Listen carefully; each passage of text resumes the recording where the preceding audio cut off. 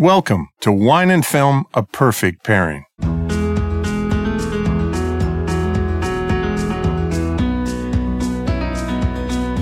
I'm film critic Gary Cogill, and today the film that has everyone talking about. It's called Baby Driver, and it's currently running a rare 100% on Rotten Tomatoes. And I think for the first 90 minutes, it is by far the best film I've seen so far this year. That's impressive. It's impressive. I'm wine expert Haley Hamilton Cogill. Gary says this week's feature film is edgy, innovative, modern, and fantastic, at least for some of it, most of it. So for Baby Driver, we'll pair wines from one of the most passionate, enthusiastic, innovative, and energetic winemakers I've met, Thierry Germain of Domaine Rousse-Neuve, in the Saumur region of the Loire Valley of France. So, Gary, you loved most of Baby Driver. Oh my gosh. So it's just under 2 hours long, and for 90 minutes, I think it is so good and so smart. And I'm going to say this, and it's odd to say this because this is a very violent, edgy, energetic film. Yeah. But for the first 30 minutes, I felt like it's going to break into La La Land any minute because it's really like watching a musical because it's this guy, it's this actor, and he's a kid, and the character he plays is a kid, and he's really tall, and he doesn't speak very much, and he wears headphones. But he's not an actor. No, he is an actor. I mean, the character. His day job is that he's trying to be an actor, and by night No. Okay, sorry. Yeah, so let me backtrack. Yes. Here's the story. It's a movie. So okay, I was like, is he an actor by day movie, he's tall and a bank robber by night? He had some horrible things happen in his childhood. It's played out pretty early in the film. You learn why he does what he does, and while he helps poor people and blind people and does all these wonderful things, at night he drives, he's the getaway driver for bank robbers, and they're bad guys. They're bad people, and they'll kill you in a nanosecond. They'll kill him in a nanosecond, and they're annoyed with him because he never says anything, and they're all tatted out, and they got guns. Kevin Spacey is kind of the business guy that runs the crime syndicate. Nice. And he's great, and everyone has their own issues. John Bernthal. Mm-hmm. From Walking Dead, who did not last very long in The Walking Dead. It will scare the daylights out of you, and I'm going to say it's the best thing I've seen Jamie Foxx do since winning the Oscar for Ray. For Ray, interesting. And I hope he gets an Oscar nomination for this for supporting actor. So you have all these creepy characters, and it sounds like a normal story. It sounds like a conventional story. A kid is a getaway driver. He meets a girl played by Lily James who works in a diner. She's got her own issues, and they instantly are attracted to each other. She brings him out a little bit. He talks a little bit, but he's always on his headphones, his iPod, and he's listening to the soundtrack of his life because that's the only way he can function because of what happened to him as a child. Wow. And he makes mixtapes and listens to them all the time. And every event in his life, he has a mixtape for. In fact, he has hundreds of them, including traumatic events. And they're kind of fascinating. And so he starts to come out a little bit. They fall in love. And of course, he wants to do one last job because he's beholden to Kevin Spacey, and he has to get one last job to pay him off for whatever he did before. And so he can just escape and run away. And of course, that last job is the hardest of all. Can you ever do, yes. And does the last job ever really work? So you have all these characters. Jamie Foxx scared the daylights out of me in this film. I was so intimidated by his character, and you want this kid who's good but does bad things. He's a troubled kid, but what he's doing is bad. And he's working with bad people, but he's doing it for good reason. So you're sympathetic towards him. And then with the girl, you just get out, do one last job, get out of here, and you hope nobody dies. And people are dying a lot in this film. There's a lot of collateral damage. And I think that whole soundtrack of his life, it's an Oscar contender for sound editing because every step they take is to the beat of the sound he's listening to in his headphones. And he even walks down the street like he's about to break into song, like they did in La La Land. But it's his life. And so it's really interesting how they're doing this. Yeah. Who's the director on it? Because that sounds really like it was well... It sounds like they did it really well, that it was... Fantastically well. It's Edgar Wright. So Edgar Wright did Shaun of the Dead, he made spoofs. and he did Shaun of the Dead. He's a British director, which is a spoof on zombie films. That if you get and walk, they walk so slow that if you walk real slow too, you can still avoid them. He did Hot Fuzz, which was a send-up on a spoof on buddy cop movies. Then he did Scott Pilgrim versus the World, and he makes really interesting, funny, mostly funny films. And this is a very funny film until it takes that turn. And so I'm going to say this, with about 30 minutes to go in the film, the whole tone changes, and it becomes a different movie for me. And I think a lot of the people that are watching this movie will love that different movie. Okay. I didn't like it as much as the first 90 minutes. And you know how I feel about La La Land? Just to even mention La La Land in the same context. Because exactly. the context is all this great music that we know in our lives. He plays in his headphones. So there's very few songs that he'll play during his job or just in life in general, or walking down the street, that we have not heard. So I can't imagine the music rights to this movie. So everything about it worked. And what I was going to say is this conventional story about boy meets girl, one last job, they got to get out of town, they may or may not make it, is typical, and the movie is completely untypical. Nice. It's just kind of original and remarkable. It's great. And I have to see it again because I may love the ending the second time. I didn't love it the first time. And what all happens and takes place. I don't want to give anything away, but man, those jobs are hard. And I was troubled by the last 30 minutes because there's a lot of cop killing in this movie. There's a lot of cops that get killed. And it bothered me. It bothered me in the context that this is... of how it was done. It's not a real life movie, but it's trying to act like real life because you're sympathetic towards them. They're not robots. They're not superheroes. Right. You know, they can do amazing things. John Hamm is in the film. And he's got a partner in the film, a female, an actress named Gonzalez, and they're like right out of Pulp Fiction. They're just crazy, and it's I'm pulling up good films, La La Land, Pulp Fiction, Tarantino stuff, and yet this is completely original. So I'm a huge fan of Baby Driver. I will stop down when it comes on TV eventually, but you and I are going to the theater. Yeah, I can't wait. I had to miss the screening this past week, so I'm excited, very, very excited to see it.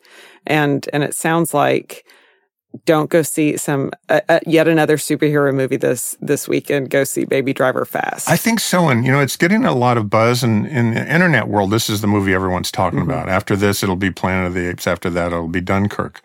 But this was such a huge hit, I think, at Sundance. And nobody's really seen it since. It's just been getting all these great reviews from people who have seen it at film festivals. But that kind of edgy, cool... It's like nothing you've seen. Yeah. I can't compare it to anything. I like that. I like it a lot. Well, I like innovation. I like edgy. I do too. I like enthusiasm. I like brains. Which just is that why you married me? Obviously, my love. Obviously. Thank you. So, in thinking about kind of the lead up, and again, I apologize, I haven't seen the film yet, but I think my pairing's pretty spot on because a couple years ago, when I had a chance to visit the Loire region of France. So think about, 90 minutes outside of Paris.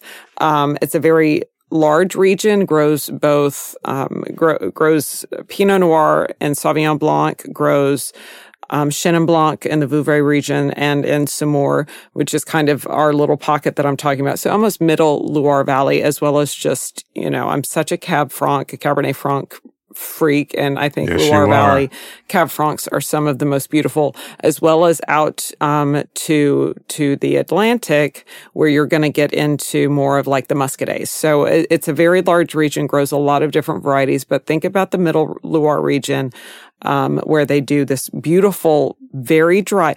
It actually can be, Chenin Blanc can go anywhere from very, very dry to a sweeter wine with some residual sugar left in, as well as sparkling. So it's versatile. It's very versatile, as well as Cabernet Franc. So those two grapes in particular. And we were in this part of the region and had dinner with, one chateau owner, and then a friend of his joined him because both of these gentlemen are very into clean, organic, biodynamic farming. And the friend that joined us was this gentleman named Thierry Germain, and he is bigger than life. He's very tall. He's very imposing. He's very energetic. He talks with his hands a lot because he's so passionate about what he's doing that he can't get his point across unless he's literally, 9 feet tall. Wow, he's got trying to get the words out. With his enthusiasm over the fact that he is making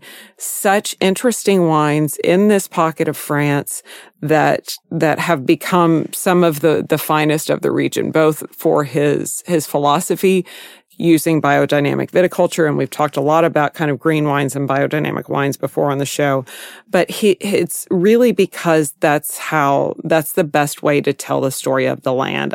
His winery, it's Domaine Rouge Neuve, in the Saumur region. So right next to Vouvray. And he's actually, from Bordeaux, left Bordeaux in the early 90s to move to the Loire Valley.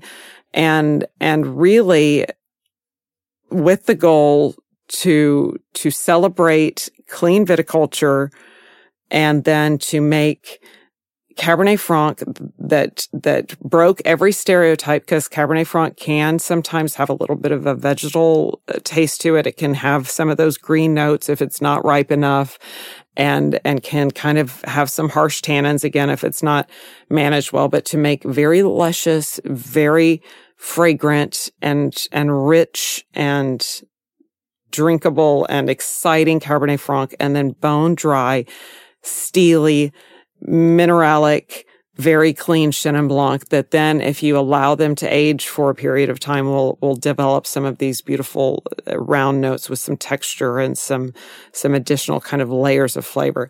He is one of the biggest personalities in wine that I've ever met, and he was so much fun and very edgy, kind of especially for this region. Yeah. It's if you think about what the Loire Valley is, it's so many of the wine regions in France are just absolutely gorgeous. But this is where Versailles is. This is the land of gorgeous chateaux, very big palatial chateaux. It's also one of the parts of France that was hit very, very badly during World War II and World War I. But there's still these very big, very imposing, very historic chateau. And here's this guy, kind of a newcomer, kind of edgy, coming in and shaking things up and doing things differently to create these wines that really kind of showcase not only the land and the terroir, but his personality. So kind of a fun one. So two terms I think of when, as you explained, clarity. I think these are precision. Mm-hmm. Very focused. Because this guy, this Ansel Elgort, or what's his name? Ansel Elgort.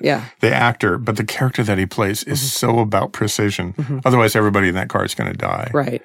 I mean, it's just, I find that interesting about this winemaker. Mm-hmm. And I can't wait to meet him. Yeah, he's a fun one. We had fun. So wow, that's just good stuff. And I'm pretty sure he still does. I think that Kermit Lynch brings his wines in. And if you know anything, if you're a wine fan and kind of follow any importers that do it really well, Kermit Lynch is one of the best. And I've talked before about like Leon Barral's wine from the Languedoc.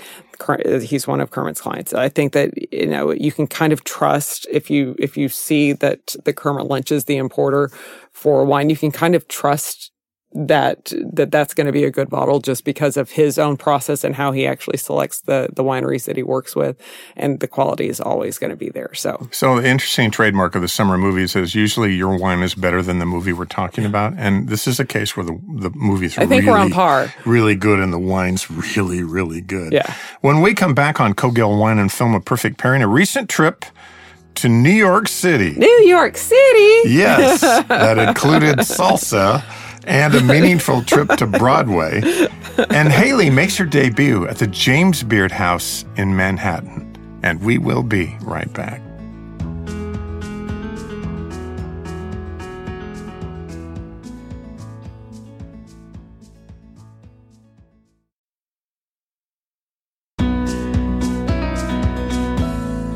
Welcome back to Cogill Wine and Film, A Perfect Pairing. And we're just glad you're taking the time to follow our adventures. And that includes a recent trip to New York City where, well, my amazing wife had the opportunity to present wine at the legendary James Beard House during a dinner prepared by our friend, Dallas chef and owner of Parigi's, Janice Provost. It's Parigi. Just Parigi. It's not plural. No, it's... I plural everything. I pluralize everything. You do. It's the owner of Parigi, Janice Provost. Sorry, Janice. And her pink-clad team, Parigi. Can we talk about this beard dinner? I want to hear it from your point of view. And I'm going to highlight my point real quick because yours is the one that's important. It was a stunning evening. You were awesome. Thank you, baby. The wine was great. The food was great. The people chatted and were, I think, having one of the best times of their lives. And that's an amazing thing to be able to get to the Beard House.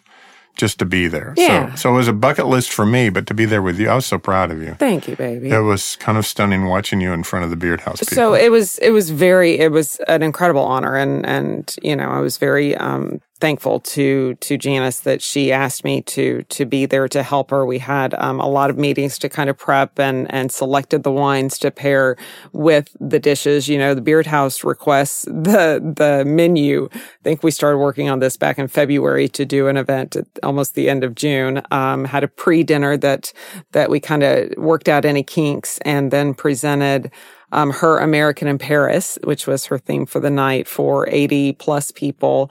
One of the largest crowds I know the Beard House has had, at least in the last few months, for a lot of Dallas friends that came up, as well as a lot of Beard members that we did. I had a few of the actual members that come to a lot of the events that said the wine has never been better and the room has never been as loud, which I think both of those often go hand in hand. But I was very, very happy to hear that. And Janice's food and her fantastic team just really knocked it out with the food. But why this was kind of such an honor and why I was so happy to help Janice and be there and support her and do what I could do for her is just because of who James Beard was. And he actually, you know, he is a Portland native. I don't know if you knew that. Through you. Yeah. I did not know that growing up. Yeah. And he, in addition to being a cook and a cookbook author and a television personality, he was really a great teacher and mentor and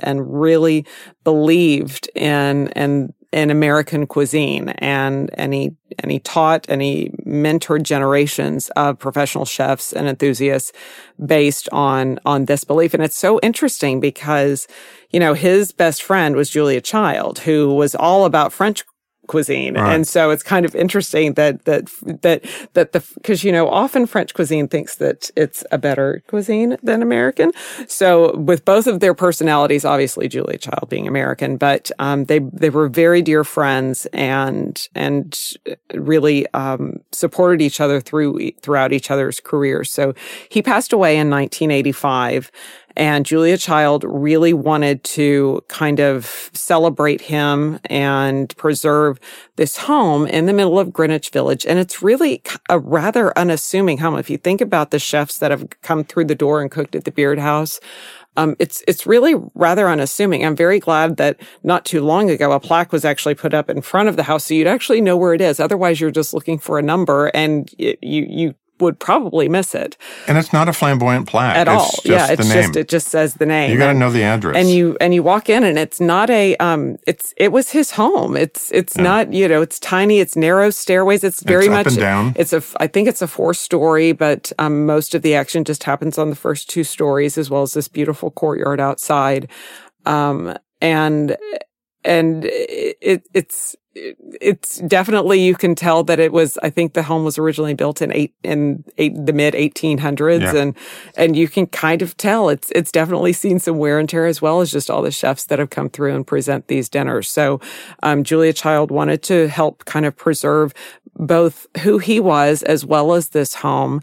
They created his foundation, and the James Beard Foundation actually really has provided scholarships to high school students, to food professionals, to to aspiring chefs, kind of all of these different layers, has a great scholarship program to win a James Beard Award, as many chefs try to.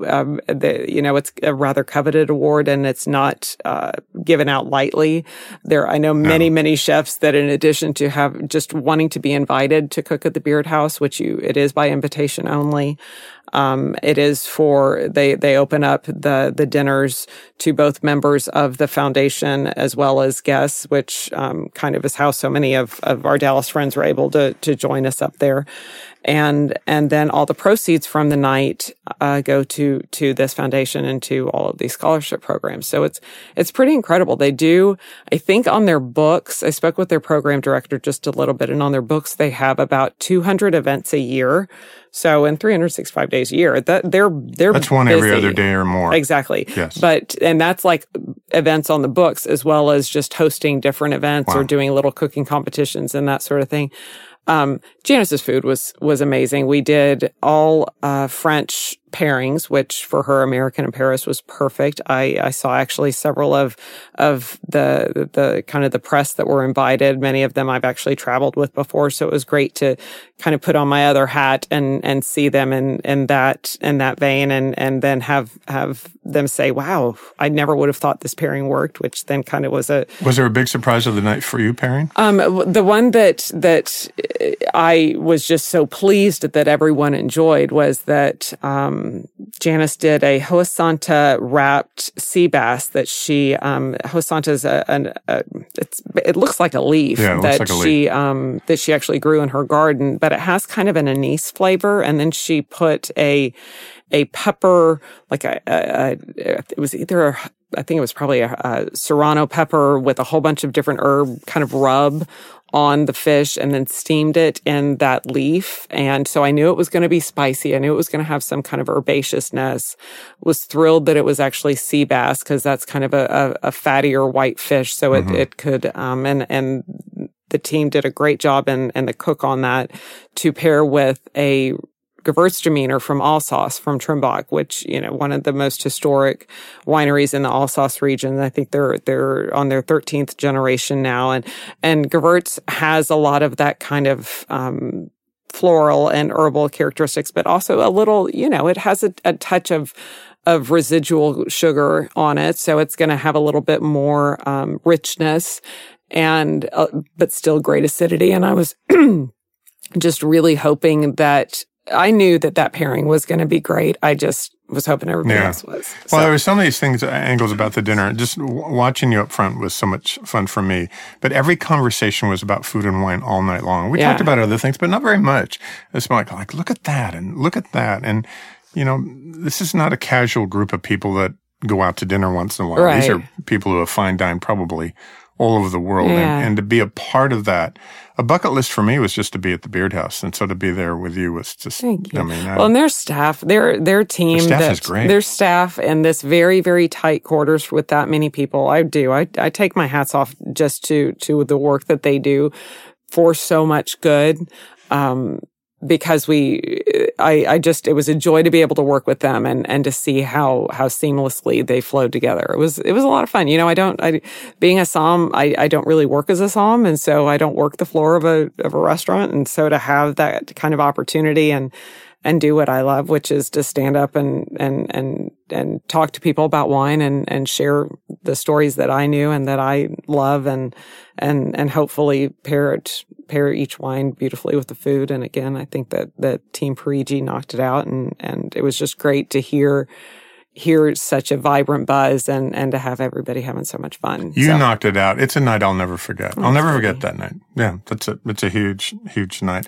We went. But in addition to that, we went to a Broadway show. We did. We took a few extra days, which I'm just so thrilled that we did. To just enjoy the city, even just walking around Central Weather was Park. great. Yeah, we got very lucky. Was it your first time to walk around the reservoir behind? It was, yeah. Because the reservoir behind the Metropolitan Museum of Art is really great. Yeah. And it's great watching because you get a whole different view. You get a 360 view of the city. See both east side and west side, so it was great. That was neat. But Come From Away was really good. So it's a Broadway musical based on right after, when 9/11 happened, all these planes that were in the air. 38 planes. 38 planes were all diverted to Newfoundland. Yeah. And a town of, 6,000, 3,000? Something like that. Something like that. And they took in over 7,000 people for really 4 to 5 days. Some of these people were on a plane for 24 hours. Right. And they didn't have anywhere to go. From every culture. From every culture and every walk of life around the world. And a lot of them international travelers. And they all converged on this little town, and the town opened their arms up to them. In fact, that's really what it's about. It's about the generosity of human beings. It really is. Like I believe in humanity again. Yes. Also, it's 90 minutes with no intermission, mm-hmm. and I think I started crying at about 45 minutes because it was so meaningful and good, not because it was sad. No, it's not a sad musical. I was actually a few minutes before you because, about 10 minutes in, I was just, because it's a beautifully written. Yes. The lyrics, because it is a lot of song, obviously it's a musical. That's kind of nicely interspersed so you can follow the characters really well. It's a very small cast. I want to say, 15 people? Yeah, I want to say about around 12. 15? Yeah. Yeah. That play kind of a key Newfoundlanders parts, people from Newfoundland. Newfoundlanders. Thank you. But then they also, do a very quick shift, change a hat, change a coat, change a tie, and then now they're a person on the plane, or now they're now they're a person on this plane, and now they called them plane people. Right. And so I appreciated how seamless it was and how great the words were, because I love when music actually, we know that music in every musical will tell a story, but often it's not quite as impactful as I thought this was. Right. I heard every lyric to every song, yes. and every character I understood 15 minutes into mm-hmm. it, and then got deeper and deeper. It's a very deep and rich musical. Yeah. And it's fast. It's 90 minutes. And it's fast. And the people cannot stand up and give it a standing ovation fast enough, mm-hmm. because it's a musical that doesn't allow you to stop and clap after every song and applaud. It just kind of builds this momentum, and then you just gush. Yeah. You just gush because you have to. So a woman sitting next to me, that was her 7th time to see it. Yes. 7th time. Yeah. And it was just, so I think love we it, chose well. There's so much great, there's so many great shows on Broadway right now. There are always great shows. And so it's how do you choose which one to see? And I know that, Hello Dolly has gotten great reviews with Bette Midler. I know that, if you can afford a Hamilton ticket, run and get it. Or Dear Evan Hansen. And Dear Evan Hansen is supposed to be great. And Bandstand. I mean, there's so many great things right now. I could not be happier that this is what we chose. And I will say thanks to our friend Jerry Lear for saying yes, run, because she had seen it. She's up in the city and recommended it a bit ago. And we really did on her recommendation. We did, yeah. Because she's seen kind of everything living in Manhattan. And so it was just really, really great I was thrilled. And we had a few great dinners. So we walked. We started walking. After our reservations, we can walk there. We can get there. So Gary and I are walkers. Walk a lot, We're walkers. We're not like Fear the Walking Dead walkers, but we're walkers. And I made us a dinner reservation thinking I knew exactly where we were staying and where the restaurant was. I'm like, we're staying on 76. We're in the Upper East Side. It's kind of close to the Flatiron Building. Oh, we can do that's easy. We've got that. Couple miles. I think no big deal. I think we walked about 5.5 miles. It was right next to the World Trade Center.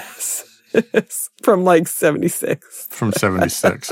Way down and way over. If you know New York, that was not, we just didn't have the right shoes on. We kept calling them and pushing our reservation. We went to a great place called Odeon, and we had the best waiter. It was a cute little French bistro. It was just fun. Had a great dinner with some friends at Estella. And Estella was good. Yeah. And cocktails at the Baccarat Bar, which was. At the Baccarat Bar. Which I will say, not Burt Bacharach, but the gym. Yes, the Crystal. The Crystal. Crystal. And if you're going to New York, it's a relatively new hotel, I think. And man, it's swanky. It's super swanky.